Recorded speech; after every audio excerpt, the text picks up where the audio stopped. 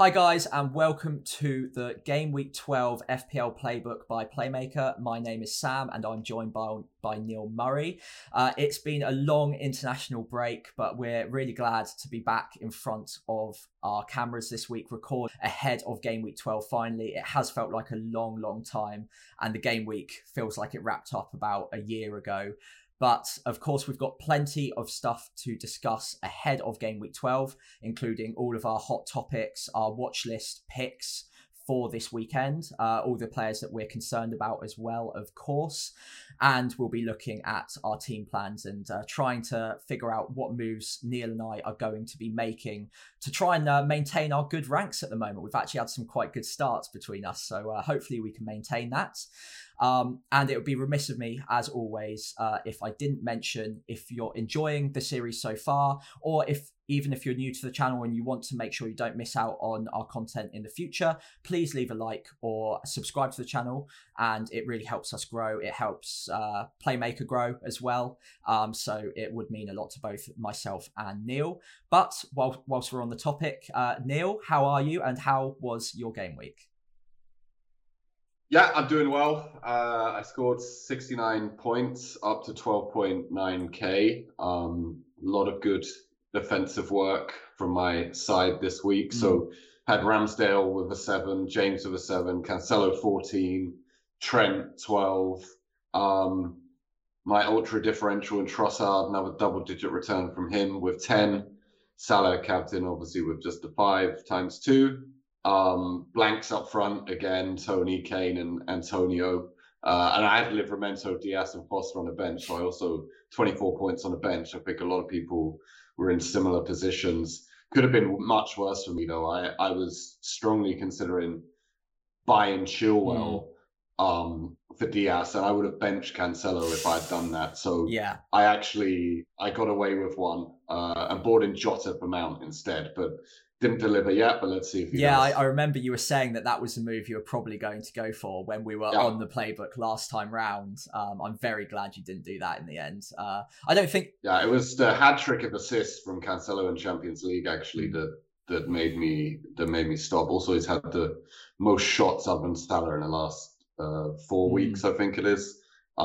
So yeah, I just couldn't bring myself to bench Cancelo, and luckily it worked. Yeah, it's really rare that a player does something in midweek or in a non-Premier League match, makes you keep them, and then they actually also repeat that feat in the Premier League. Yeah, it never happens. Yeah. So I'm so glad that Cancelo was able to convince you to keep him and then also reward you for doing so. Very, very rare. Or Trossard as well, fantastic differential. I think I mentioned him on the watch list episode earlier last week. And I think you've got some interesting opinions on Trossard moving forward. So we'll be teasing that for later on in the episode. So keep an eye out for that.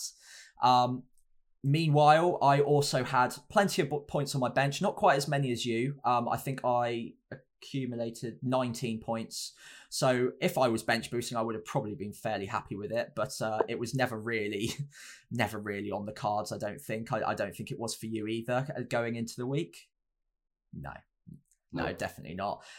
So no outcome bias here. We weren't thinking about doing it, and we don't regret it either too much. I very similar score to you, 72.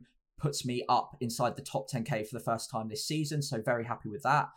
All of my defenders, including the one I benched, returned, so I'm a bit gutted I left Diaz's points on the bench, but Trent, James, Cancelo and Livramento as well all did very well. Rafinha was my version of Trossard for you for the second week in a row, so very happy with Rafinha's points. Salah captain, again, flattered to deceive a little bit with just the assist, and then the other 4 blanks from the Brentford boys and Vardy and Antonio as well. So I think we're going to be talking about all 4 of those later on in the show. So if, like most people, own them, if you own them as well, keep an eye out for that. We'll be going through what our thoughts moving forward on those guys are.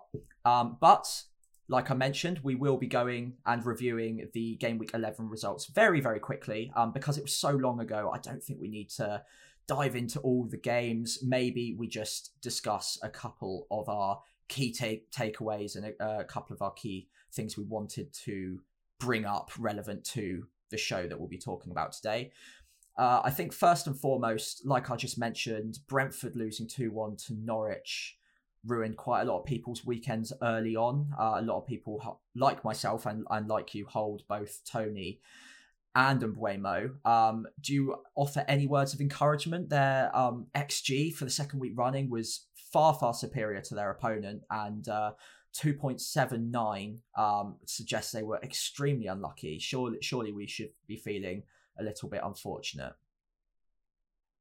Yeah, I watched this game. I think it was my birthday on that day, actually. I spent my birthday watching Brentford Norwich. But I don't know. I also celebrated when Mbuemo scored from the Tony flick one as well, and it was clearly offside. So I got a little ahead of myself. I mean, that was the only real, I think, encouragement for Mbuemo and Tony owners. I think Tony fluffed a couple of shots when he should have done better. The XG as well, I read that, I mean, and you could see in the game, it was largely from 2 chances that Christian Norgard had, rather than Mbuemo and Tony. So no, I watched the game and I would say I'm a concerned Mbuemo and Tony owner.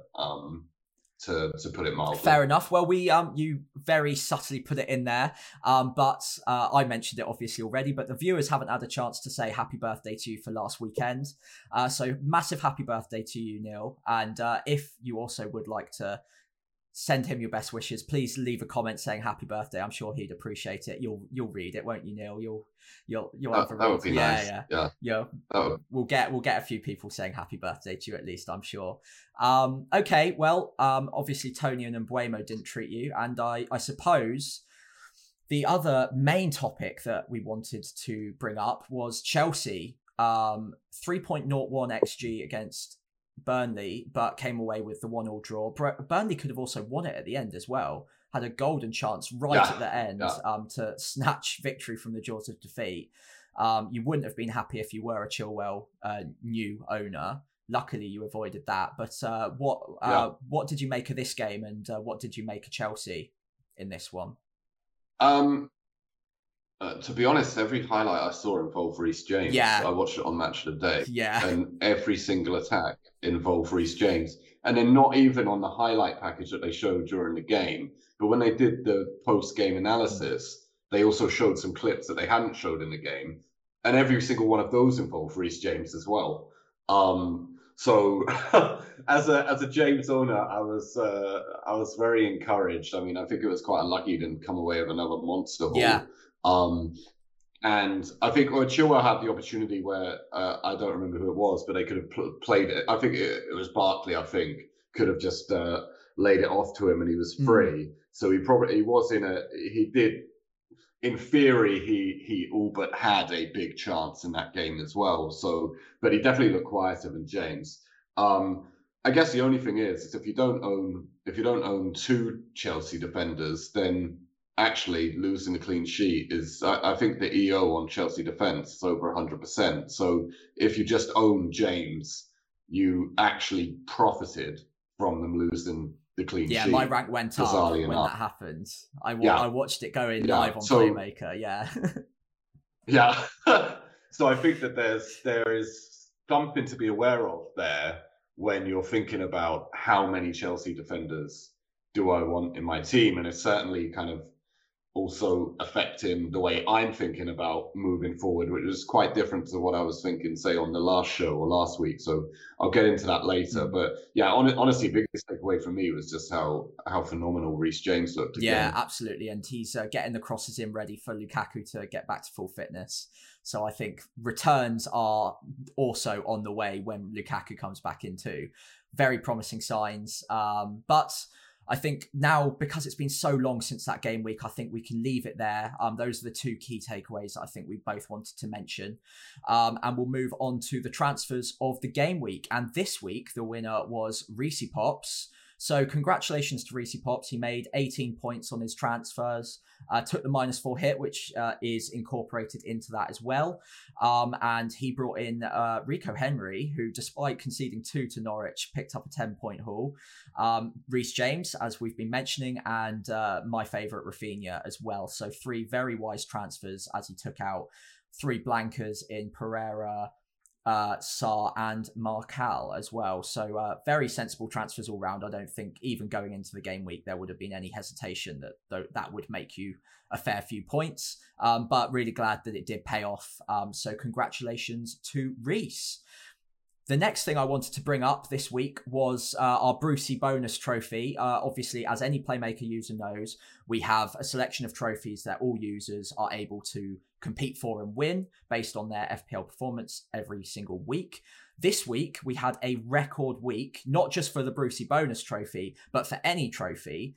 This trophy was won by 6,142 Playmaker users, which is more than any other trophy has ever been won on our app so far. So congratulations if you are one of them. And also thank you, I guess, to Cancelo and probably also to Trent as well. I think probably a mixture of users claimed the trophy through one of those two. For anyone who can't see the trophy on screen now, the Brucey bonus trophy is awarded to you if you've got a defender who was your highest point scorer on the pitch that week. So Cancelo and Trent obviously did the damage for a lot of users there. The trophy as well, before I move on, was recommended, I think it was by FPL Bruce, who's a very active member in the community. Yeah. So thanks again for recommending that trophy. It's a really good one, and enjoy your record haul of trophy winners. On to the first main topic of the show, which is your watch list first this week, Neil. So would you like to take us away for any podcast listeners as well, if you want to just run through the 5 that you've picked? Yeah. So in priority order right now, I have Son, Foden, Gallagher, Smith Rowe, and Chilwell. Yeah, so a lot of midfielders. Yeah, lots of midfielders. I definitely have. Yeah, I have midfielders on my mind. No strikers there either, unsurprisingly. Yeah. So I think that says a lot about where my mind is at right now. And I have Son top, even though I do own Kane. Like I've said before, I don't know if I've picked the right one or not. But what I also don't know is actually whether I want both of them or not. So that's also open in my mind right now. The one thing I will say is, even though Son is top of my list, it's not a move I will make this week. It is a move that I would still consider over the next kind of 3-4 games, and will keep coming back to, I think. So that's the reason why he's number 1 for me. But I would say if I get him, it's most likely to be maybe a little bit different and try and do a double up, rather than to get rid of Kane, is where my head is at currently. But let's see how the next game unfolds, at least. Foden, still up there. I still think he's the best attacking City asset. So he's almost there by, default of being that, to be honest. And he's just someone that I continually kind of watch out for. Gallagher, my love in the first kind of 6-8 game weeks of the season. I spent so much time bigging up Gallagher. Eventually bought him and then sold him on my wild card, and now he's the second highest scoring midfielder in the game. He's teasing you. So yeah, I'm a little bitter. Yeah. I don't really feel happy about my early shout out on him. I'm feeling quite bitter. But of course, I'm now ready to potentially swallow my pride and go back there potentially. And obviously Smith Rowe's there as well, similar price or same price.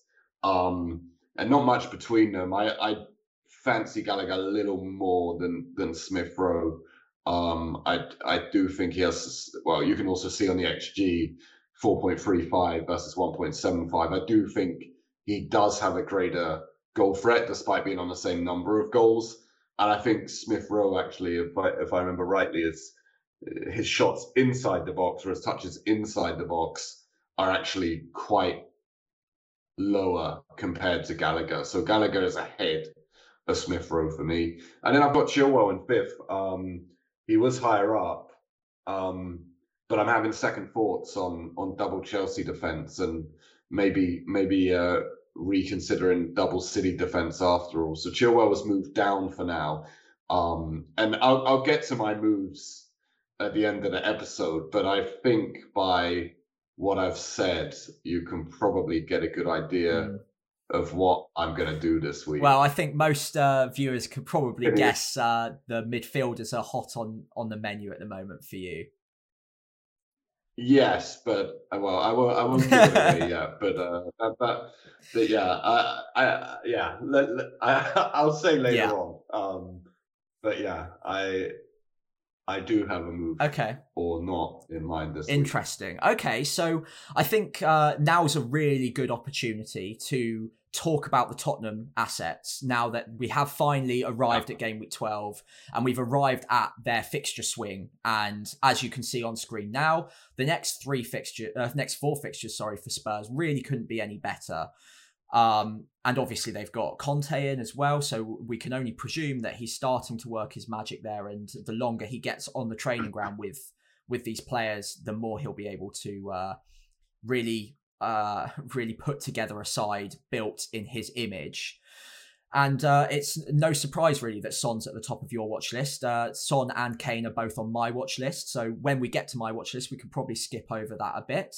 But let's dive into Son versus Kane at the moment and try and figure out where our priorities should lie. So you're a Kane owner right now, and obviously, as you've mentioned, Son is top of your watch list, although you wouldn't necessarily do it instead of Kane. But if you were to pick one at the moment, which one would you prefer building an argument for? Kane. Okay. What are the benefits behind Kane then? What do you think? Sell me Kane over Son. Yeah. Well, how meta do I have to go as well? Right? Because a large reason why I have Kane in my team is so I can move to Ronaldo later on, right? Yeah. So there are meta factors involved as well, like team structure, which is the whole reason why I replaced Lukaku with Kane. I mean, I've had Kane in my team for 3 weeks, blanked every single week. So I would definitely say that there is such a thing as moving too early. Obviously, Conte wasn't in charge when I moved for Kane originally. But when everyone is talking about Kane right now, trying to rip up their teams to get Kane or Son or I would actually say this is definitely an occasion where moving early didn't, even if Kane looks to be a great pick now, I didn't get anything from it from having him in my team for 3 weeks. But at the same time, I'm not letting that affect or cloud my judgment. Now Conte has come in, and now these fixtures have opened up as to who I think the better option is. And despite me immediately talking about team structure, and being able to move to Ronaldo easily, I actually do believe Kane is the better option. I also like it from an ownership perspective, to be completely honest as well. So there's another factor. But I think the noises are that he will be playing as a striker, which is always a bonus for Kane because he doesn't or hasn't been doing that as much, and I think his positioning has been disappointing for a lot of FPL managers in recent times.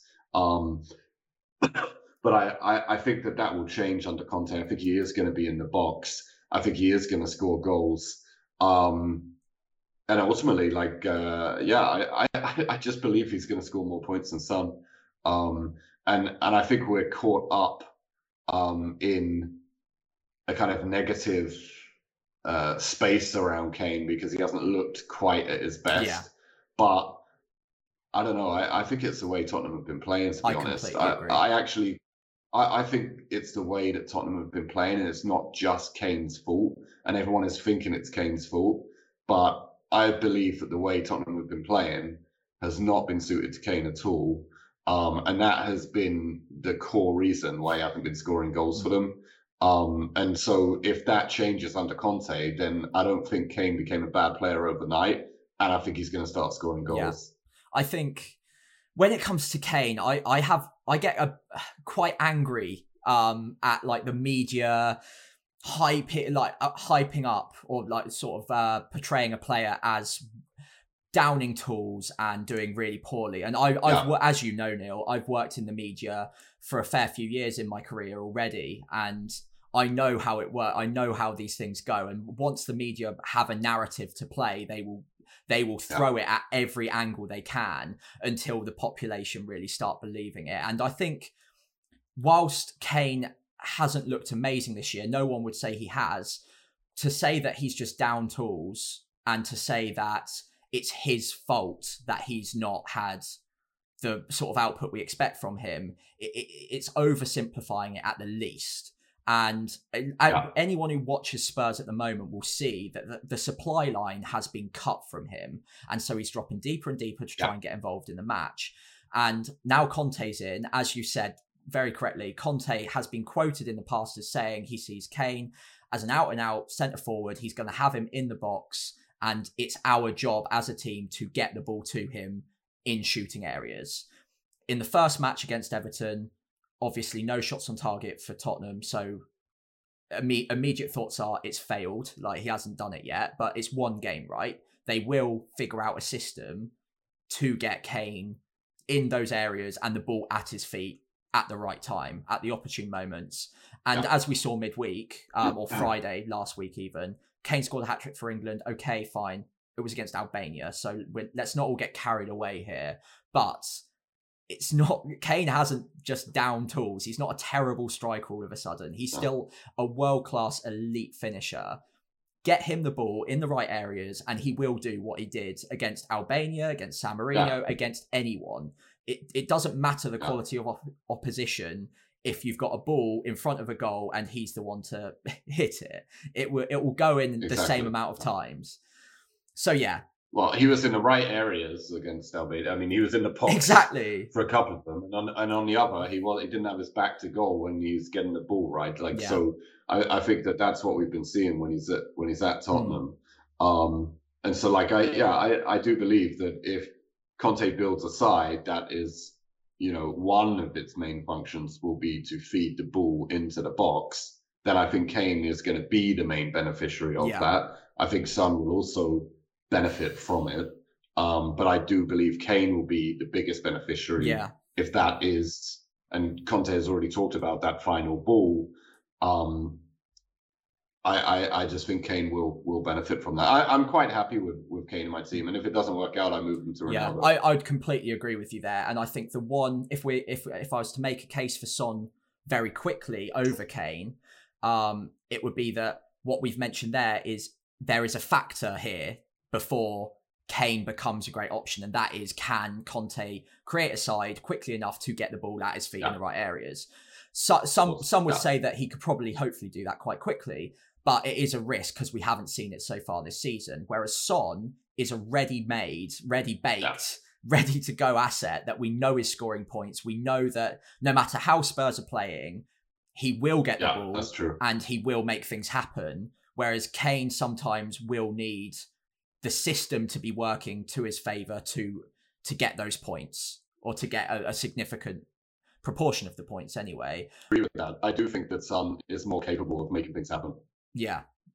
And I think because he's 10.3, he's a little bit cheaper and he gets the extra point for the goal, and obviously sits really well on the bonus point system as well. Any goal, and he's usually in the top 2 or 3 for bonus points automatically in any given game.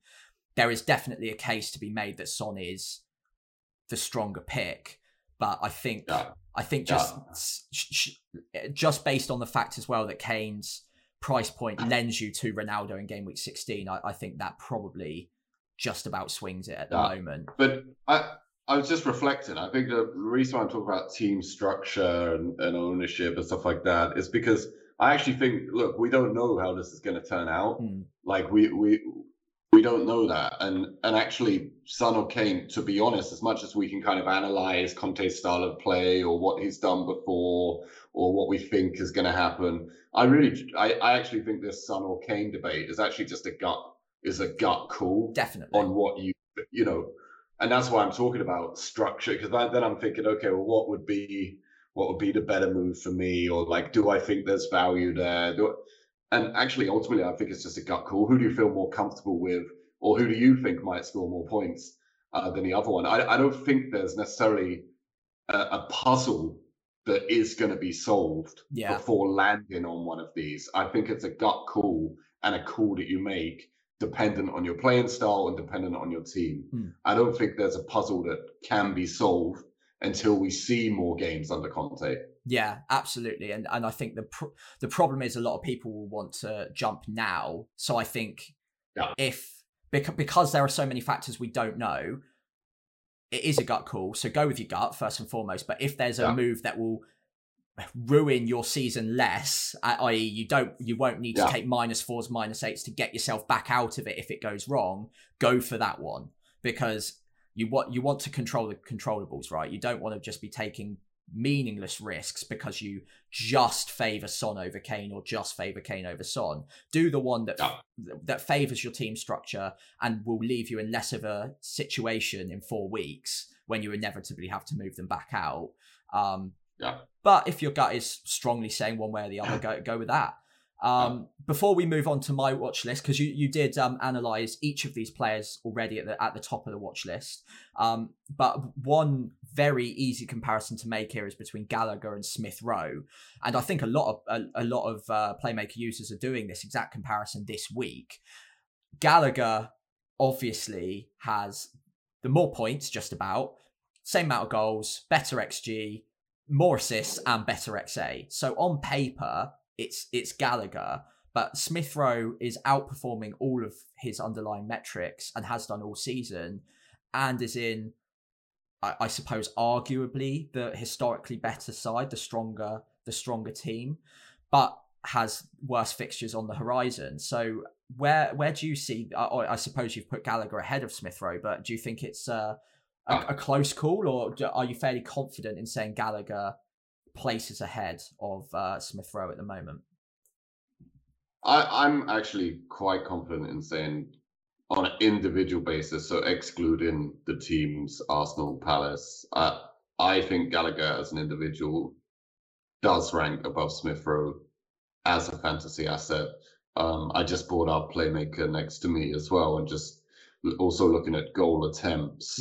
It's 23 goal attempts for Gallagher compared to 16 for Smith Rowe. 38.1 minutes per attempt for Gallagher, 55.8 for Smith Rowe. Yeah. Obviously, we have the XG up there. It's 4.35 versus 1.75. I just think from a goal threat perspective, Gallagher is clear. Yeah. It's not by miles and miles and miles, but I do think he's clear. Yeah, I'd say the same thing. I prefer Gallagher as an asset at the moment, and it's not to say Smith Rowe's a bad one, but no, not at all. If you own either of them, stick with them by all means. But as a non-owner of both at the moment, as with you as well, Gallagher for me sticks out as the better pick overall, and especially with Smith Rowe's upcoming fixtures, I think Gallagher makes more logical sense to be jumping on. But Smith Rowe at 5.8 is great value. I just looked at the XGI as well per appearance. 0.68 for Gallagher's 0.3 for Smith Rowe. So double the XGI per appearance for Gallagher. Yeah, absolutely. So I think that sums it up quite nicely for this section. Guys, before we move on as well to my watch list, please do let us know who you prefer out of Kane and Son, and who you prefer out of Gallagher and Smith Rowe. I think those were the two main topics we just spoke about. In the comments, let us know, and we'll have a little chat about it as per usual. But unless you want to go over Foden or Chilwell at length any more than you have done already, no. Okay, let's move on to my watch list, where, as you will see, there are a few overlapping players, so we won't go into them again. The first overlapping player is Son, then Foden and Gallagher make up my top 5. The two new players are two players that you've got, so you might want to gloat a little bit. But that's... well, you're still ahead of me, yeah, so true. I can't gloat too much. Fair enough. So I've got Jota right at the top of my watch list. And then Kane also makes my watch list, who we've spoken about a bit already as well. So I think the first and most important player to talk about now is probably Diogo Jota. Now, the key thing for anyone who doesn't already know it, first of all, where have you been? It's been all over the news. Firmino looks like he's got a pretty major hamstring issue, and that will keep him out for at least a month. I think that's correct at time of recording. So it looks, for all the world, like we've all got our dream of a nailed Diogo Jota in a Liverpool side over quite a congested fixture period, which, considering his underlying XG and XA, not even just this season, but historically as well, should be a dream come true at just 7.5 million. So as a current owner, do you have any reason why I shouldn't be prioritizing bringing him in, or owners everywhere or non-owners everywhere should be looking at getting him in as quickly as possible? No, I don't think so. I mean, I went again. There's another occasion where I went early and it didn't pay off for me. So the thing is, the two that you have on your watch list that I already own, they've been useless to me when I have owned them. So you're not late on them. Is what I would say. So no one is late on Jota. No one is late on Kane. True. So yeah, I would definitely still consider him. I think he's an incredibly frustrating player to own. You know, he's one of those. Actually, he's a bit like Salah a few seasons ago. I remember when Salah was also frustrating in the same way, where there was multiple chances, and they didn't quite convert as many as he should. But the underlying stats will be good if he's playing. You just got to hope that the points convert as well. And I don't think that frustration is for everyone. And also, it just all depends on your setup as well, and also how long you're looking, because Firmino out from, we don't know, even if it is a month. Do you want Jota in your side for those fixtures? I mean, the fixtures are okay, but it is Liverpool, the best attacking side in the league. So no, I think I don't have an argument against it. I do think he's a great buy right now. I mean, 7.5 midfielder out of position for the best attacking side in the league, and he's going to play most games. I mean, even more than he would with Firmino out, probably every game. I think it's I think you nailed it in the first sentence. It's like, I don't think it's a no-brainer, but it's a risk that is a pretty solid one to take, right? There's very limited downside to getting Jota into your team. I would say, especially now, like you say, he should be nailed. I think when you've got the problem that he is a little bit wasteful and he's not necessarily nailed, it's enough to put off quite a lot of people. But now you've removed one of those factors, it's a lot easier to take the wastefulness on the chin.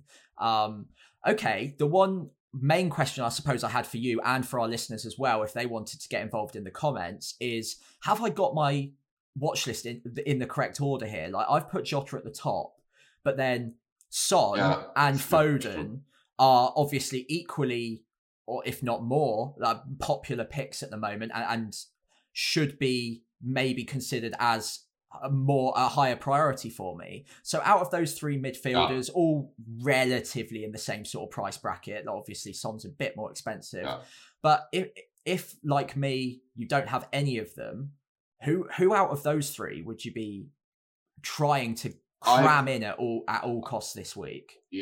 I think I would still have a Tottenham asset as top of my. I think I would still prioritize Tottenham over Jota. So you think Son over Jota? Yeah. But then I would keep Jota Foden. I think. Okay. Because I think he's a great asset at that price. And with the current circumstances, but I still think I would prioritize fixtures first. I think that one option to me, and I suppose to all non-owners at the moment of Son and Jota, is Son's got the immediate great fixture against Leeds, whereas Jota, you could wait a week. And I know that's painful, because every week you wait, you're 1 week closer to Firmino coming back and therefore losing the benefit of him. But exactly. I think you And that could was wait actually one. what made me jump last week. That's what made me jump on Jota last week, was exactly that. It was one extra week without the threat of Firmino over him. Yeah. There was one less week until he came back, which is why I went early. So I think that line of thought that you just said also makes sense. Yeah. In that case, I think that's probably solidified what I think I'm going to prioritize. I think Son's probably actually a better shout to have as the first priority, or at least a Tottenham asset if I was to go Kane over Son.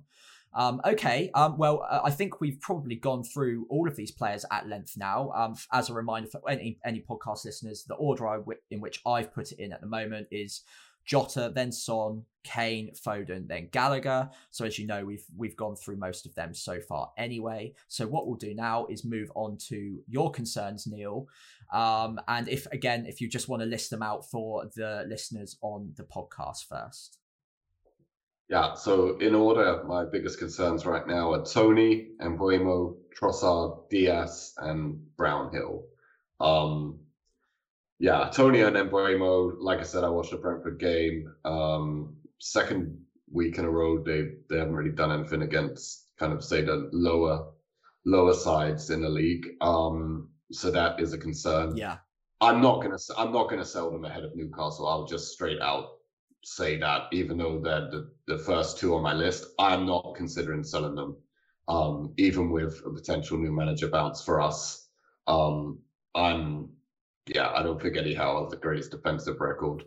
So I'm not going to sell Tony or Mbeumo this week, even though they are firmly on their last kind of chance. Last warnings, I would say, they're on their last warning. And I put Tony above Mbeumo simply because I think Mbeumo still offers great value, better value than Tony does. And with the lack of strikers able to score any goals or FPL points in the Premier League, Tony comes up first as the concern. And that's also why Brownhill features fifth on my list.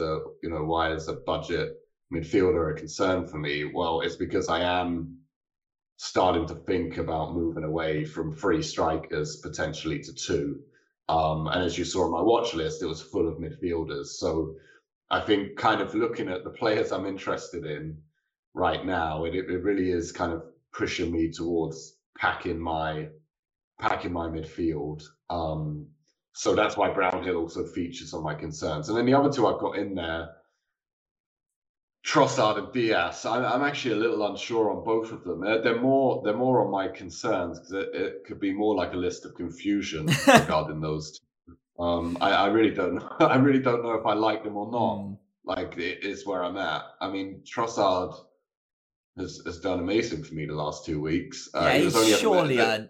He's earned a little bit of I'm confused because he was only meant to be a 1 week punt, and now he's got like back-to-back double-digit returns, playing as a number 9. Then he was taking penalties in the last game. Yeah, it wasn't what I expected. I don't think necessarily any of those things are going to continue though. So that's why he's on the list, because you've got to watch out for those things. But I mean, he's a great differential. I mean, he scored the most points on the list of my concerns there, which was an eye-opener for me. The only other thing I would say about him is in my current setup, which we'll see in a second, he's second on my bench and he costs 6.5 million. That's quite a lot. Yeah, and like that's what I don't like about him is I've got a 6.5 million midfielder second on my bench because I don't trust him in every game, and I feel like I've got better options. And then if you consider the Embuemos, the ESRs, the Gallaghers at nearly $1 million cheaper, it doesn't feel like great value. It doesn't feel like a great fit for my team. But there's no denying he's a great asset right now, actually. So yeah, he's more of he's someone who's confusing me. He'll survive this week, but he'll probably be on my bench. I haven't quite decided yet. And then Diaz, like, I spoke last week about how it's not my style of play to have an expensive centre back. I don't know why I did it. I'm slowly remembering why I did do it. Clean sheets will which do is that. Because City are comfortably the best defence in the league. Yeah. And I've also spoken out a lot about Chelsea's defence. I don't think it's as solid as it has appeared on the kind of high level numbers. Yeah. So if you have to own two Chelsea defenders to benefit from a clean sheet, then maybe there is something in looking for an opportunity away from that. And I'm now, after the last few weeks and also watching the highlights again, I'm quite certain I own the best Chelsea defensive asset in Reece James. I do think he's clear of Chilwell. I'm quite certain of that. So if I feel like I own the best asset, and also I've seen a lot of people selling Diaz this week. Yeah, not sure about that.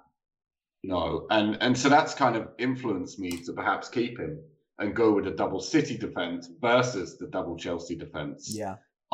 So I'm kind of playing around with that idea. So I want to sit on it a little bit longer before I make the decision on it. But he remains on my list of concerns because, yeah, he isn't my normal type of player. But I have warmed to potentially seeing an opportunity, especially coming up to, say, a busy Christmas period, and you'd expect Diaz still to form the backbone of that side and still to play the majority of the games.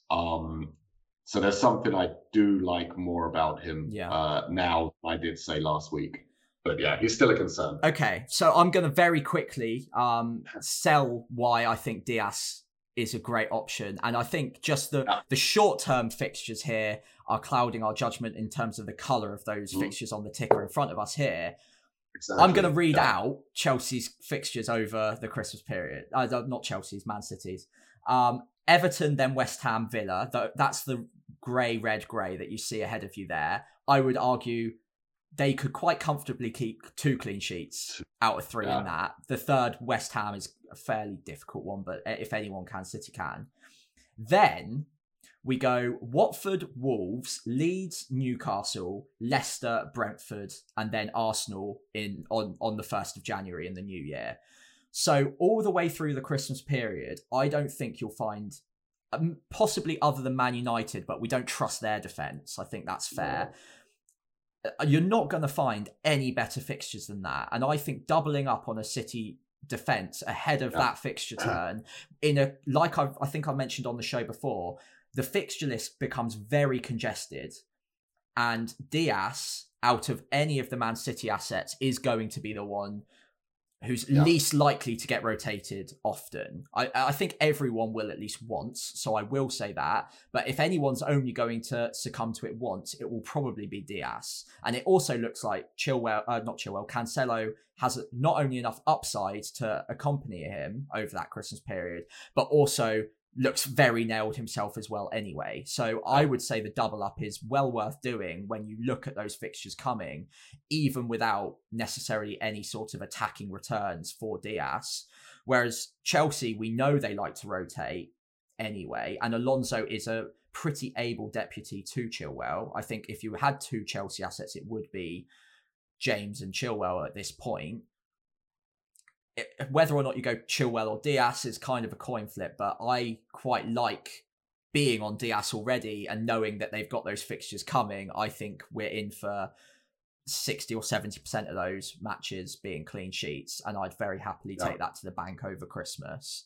Where teams tend to try and set up a bit more defensively, they tend not to go for the throat and conserve a little bit more energy. And I'm not saying don't have Chilwell or James, but what I am saying is they might not be quite so explosive going forwards after like the 60, 70th minute mark, in the hope of conserving a bit of energy and being fit for the next game if they're already in a fairly comfortable position. Whereas Diaz isn't going to have that problem. Like it's just based on the clean sheet alone. But anyway, we've probably spent too long on Diaz anyway. Because there's an overlap in our concerns, I'm going to switch the screen over. And again, the concerns for me both include the Brentford boys, which is Mbeumo and Toney. I've got it in a different order though. So I'll quickly run through my 5 concerns, which are Mount, Vardy, and then Mbeumo, Toney, and then finally Antonio. Let's start off though with the Brentford assets, because you mentioned earlier who you think out of the 2 would stay if given the choice. But I would probably go the other way. I'd probably prefer to keep Tony. Personally, I really like the underlying numbers. I think he's been unfortunate not to have accumulated more XG and goals as well. He's had a number of goals chalked off for offside, which I think we say every single week at the moment, but it is still true. And he is a very creative player. He's one of the top in XA in the entire league still. And I think he has been pretty unfortunate not to get a few more points than he has.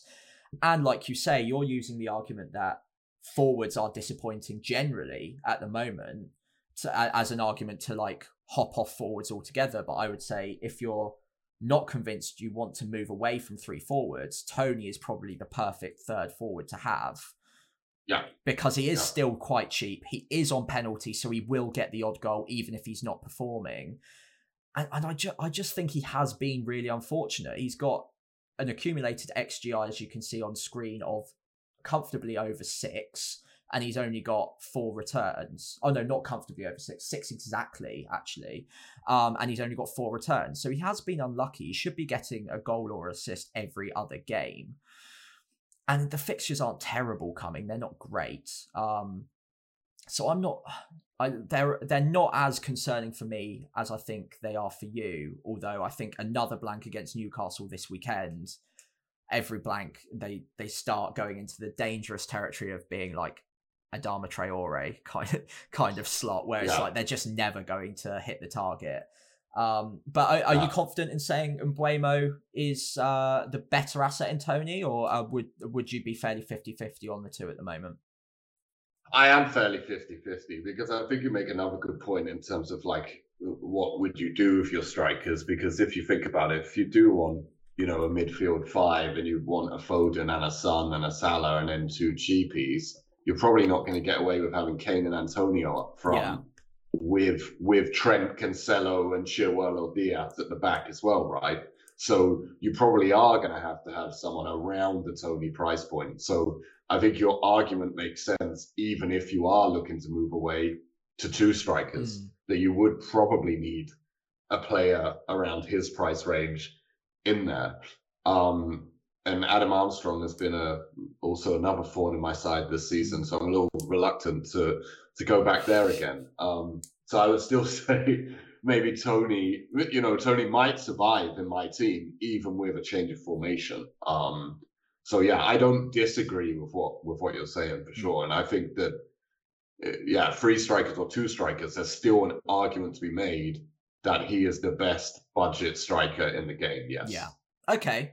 Well, I suppose time will tell, and we can revisit after the Newcastle game. So I guess we'll have to wait and see. We picked them for 3 or 4 fixtures, and we've still got one of them to go. So we're along for the ride now. I'm not going to sell them ahead of the last of the really good fixtures. So I guess let's just wait and see on that. I'll run through quickly my reasoning behind Mount and Vardy, because I think it's pretty obvious. But Mount, obviously, there are loads of different options around that sort of price point. And if I want to move up from Mount to Son, for instance, then I'm going to have to make cash somewhere, which brings me on to Vardy as well, and needing to take some money out of the forward line. But Mount obviously had the tooth infection, was it? Or he had wisdom teeth. That was it. And there's a hilarious video going along with him gassed up after the procedure. So if you haven't seen that, check that out. But I think there are just more explosive options around, and he's not obviously completely guaranteed to start after that at the moment. So he is a priority with so many other options in and around that price point. Vardy, like I mentioned, it's more about the money I need to move to a Tottenham asset than anything else. I am a little bit miffed that he hasn't scored or gotten anything in the last 3 games, but I think that's slightly to do with variance more than anything. 7 goals previous to that, and he has got 4 in his last 6 anyway. It just happens that those were front loaded in the first 3 of those 6, and I've not benefited from him at all, which is very frustrating, but these things can happen. He does, if anyone wanted to be a bit differential, he does have some great fixtures coming after Chelsea this week, so I wouldn't blame anyone for sticking on him, but I'm a bit fed up, and I have obviously prioritise Tottenham assets, or Foden or Jota as well. So I need some money. And then finally, the last one is Antonio, who I personally like. I don't think I'm too keen on selling him right now, given how threatening he's looked despite not returning recently. And like you've said, none of the forwards are returning. So where am I even going to go after Antonio? There's not really anyone that's grabbing my interest over Antonio at the moment. So even though he is a concern with those fixtures coming, I think personally I'm probably willing to ride it out over the next 4 or 5, and then West Ham's fixtures become very positive. Is that something you'd agree with? Yeah, I don't have any plans to sell him. I mean, he's also playing for an attacking side. They've scored 7 goals in 2 games, and yes, he didn't have any involvement in them, but he was probably quite unlucky not to, especially in the first of those 2 games. He was the assister, I believe, twice at least. So, I'd be worried if he wasn't getting anything and West Ham weren't scoring any goals. I mean, that would be more worrying for me than if they're scoring 7 in 2 games and he's not done anything. So playing for an attacking side, yes, the fixtures are getting tough, but, Antonio can score against anyone. And has done. Also a lot of and has done. Yeah. And we've built up value. In a way, I almost think he's better in those games. We've also built up value in him, and then we might want him back for when they do get strong fixtures, which isn't that far off anyway. Like you said, who are you going to sell him for? So yeah, I think, sure, it's a little worrying that he's not hitting the form that he was right at the beginning of the season, but I mean, we also all knew that wasn't sustainable, the way he started the season. But is he still going to be a great option over the season for the price he is? Absolutely. Yeah. So no, for me, I'm not thinking of selling. Okay, well, I think that we're pretty aligned on that in that case. So I think we can wrap up our concerns for this week. If, guys, we haven't mentioned one of your concerns in your team, but you want some opinions on it, again, just leave us a comment and we'll get back to you definitely before the deadline. We've got plenty of time to get back to everyone, so please do comment. The last main section of the show is on the captaincy debate, which, again, on face value, I don't think we'll be spending too long on, but is there an argument to look elsewhere other than Salah this week, potentially? A couple of weeks ago, I said it wasn't rank dependent whether you captain Salah or not, and that even if you're at $1 million, you shouldn't try and be too clever. You should just go with the player that was clearly in form above every other player in the league, and that you shouldn't be looking to be too clever on that to make up ground. I would now say that this could be a week where that might not be the case, and maybe if I was sitting at $1 million or $1 million plus, I would consider Ronaldo, Son, or Kane. I don't think Salah is quite at the levels, at least in the last couple of games, that he was showing us before. Arsenal have been better defensively, so I do think you could consider someone else, especially if you want to make up some ground. In saying all of that, I think Salah is the best captaincy option this week, and I will captain Salah. Yeah. But I do think that, sure, like, don't be closed-minded. And maybe it's a week where you could make up some ground. I think the Tottenham guys or Ronaldo could do well this week. And it could be a week where you could make up some ground potentially. So I've changed my mind a little bit on, is he absolutely untouchable right now?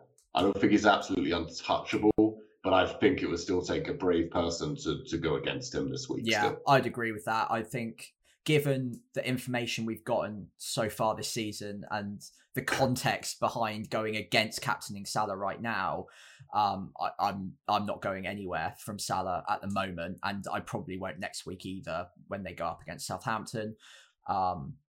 That I think what I would say, just a quick point, is if we were playing from a blank slate this season and we hadn't got the last 11 game weeks of information that we now have in our locker, on the face of it, Ronaldo against Watford is a better captaincy shout than Salah against Arsenal. I don't think too many people would have argued that case against that case at the start of the season. So I can understand why anyone who does have Ronaldo would be considering captaining him over Salah this week. But I think given the information that we've gotten so far this season, how strong Salah has been and how strong Liverpool have been going forward, I don't think that they'll necessarily struggle against any defence. As we know, they didn't even struggle against Man City to break them down. And they're the best defence in the league by a margin. So Salah against Arsenal shouldn't be necessarily a massive problem for him. And given his ownership and the fact that I'm not convinced that anyone else is a better captaincy shout anyway, it's Salah all day long for me personally. But again, let us know in the comments who you're picking if you're going for someone different. We always like seeing that as well. Our last section of the show is our team planner. So Neil, obviously you ran through your whole team at the start of the show, but what moves are you looking at making to your lineup this week, if any? Yeah, none. That's what I was hinting at earlier. Interesting. Okay. I didn't. I like, because everyone on my watch list, everyone on my concerns, I was kind of saying, not this week, not this week. I don't think it's going to be this week. So I think when I also have a bench of Livramento, like Trossard is second on my bench right now. Livramento is first. Not tempted to start Livramento against Norwich? Yeah, I am, but I don't know who for. I don't know who. There's no one there actually that stands out.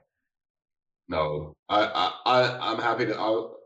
Like you said, we've gone all in on Mbeumo and Tony now anyway, so I may as well give them this last hurrah.